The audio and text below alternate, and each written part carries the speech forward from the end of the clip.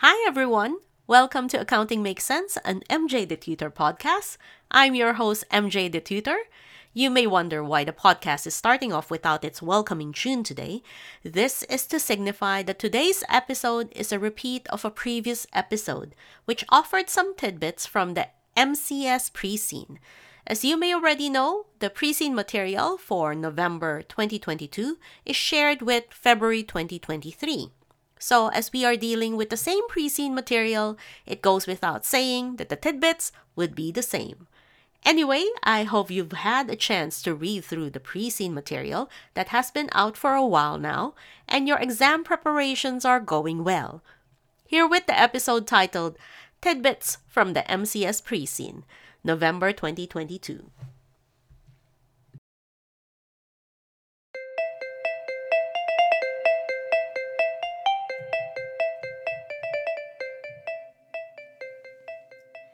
Hello, everybody. You're listening to Accounting Makes Sense, an MJ the Tutor podcast, and I am your host, MJ. In this podcast, we are focused on helping accounting students all over the world by offering a quick warm up on various accounting and business topics, hoping to generate bigger discussions and conversations around them. If you are a CIMA case study student, then this episode is for you. For this episode, we're going to look at a couple of initial thoughts or tidbits on the MCS pre-scene material for the November 2022 exam session.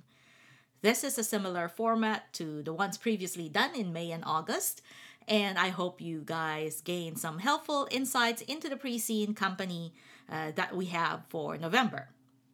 Again, I would just like to put out a disclaimer that these thoughts are simply my own opinion. You should not take these thoughts as the only important aspects of the pre-scene. There would be others. As you read through the pre-scene, you would also be able to glean for yourself other important factors to consider. My opinions here, or my thoughts here, are neither wrong nor right. They are simply here to offer help in analyzing situations as well as provide information from another angle. Anyway, as mentioned, our main reference for today is the November 2022 MCS pre-scene, which came out last week. So, hot off the press, I'm going to offer 4 tidbits for today. You should take these as clues, for lack of a better word, clues into the world of the pre-scene company. Before we start off with the tidbits, a small backgrounder is to introduce the pre-scene company that we have for November 2022. Our pre-scene company for this session is called Happy Place. It is a quoted toy retailer with a chain of shops based in the fictitious country called Westaria. So, let's start off with the tidbits. The first tidbit to share is on the focus of operations. Happy Place currently sells both online and physical, but the greater part of the operations is focused on the physical side of things. There are a couple of heavy mentions on how the whole thing works when you place an order online. Home deliveries plus store pickups are available. But aside from these operational processes, the competitive industry also described that there is a bigger drive in online selling. At the moment, a few of the toy sellers have online presence, although one of the biggest benefactor of this trend is Westaria's only dedicated online retailer, Browser Shop. You may wonder, as the pre-scene does mention that Browser Shop only has 15% of the market, but this could be misleading. The market could be bigger and it remains untapped, or that online market is largely unconsolidated and each seller type has a piece of the pie. Any question related to focusing online or investment in going online should warrant serious consideration. The next tidbit to share is the Happy Place structure on how it handles and measures its retail shop. There is very specific mention of the shops being classified as profit centers, which is all good and well. That's the responsibility accounting topic covered. However, in addition to this, there is also mention that while the shops are responsible in achieving the sales and performance targets, these targets are set by head office. So this would look like the start of conflicts, disappointments, and maybe motivation issues should there be problems with the targets being achieved by the shops who don't necessarily have the ability to control them. Another specific mention is the pricing decisions that are similarly done by head office, and although the shops have some ways to work around this, the question would be whether the shops have flexibility to be competitive with the limited power that they have with regards pricing decisions. Our third tidbit to share is sources of funding for Happy Place. A big chunk of Happy Place's liabilities consists of lease liabilities from various properties that we lease for our retail shops. The operations of the retail parks, where our shops are based, are detailed, as well as how Happy Place maintains and cares for the properties, be it utilities, cleaning, repairs and maintenance, etc. We do have our very own property management team that takes care of this.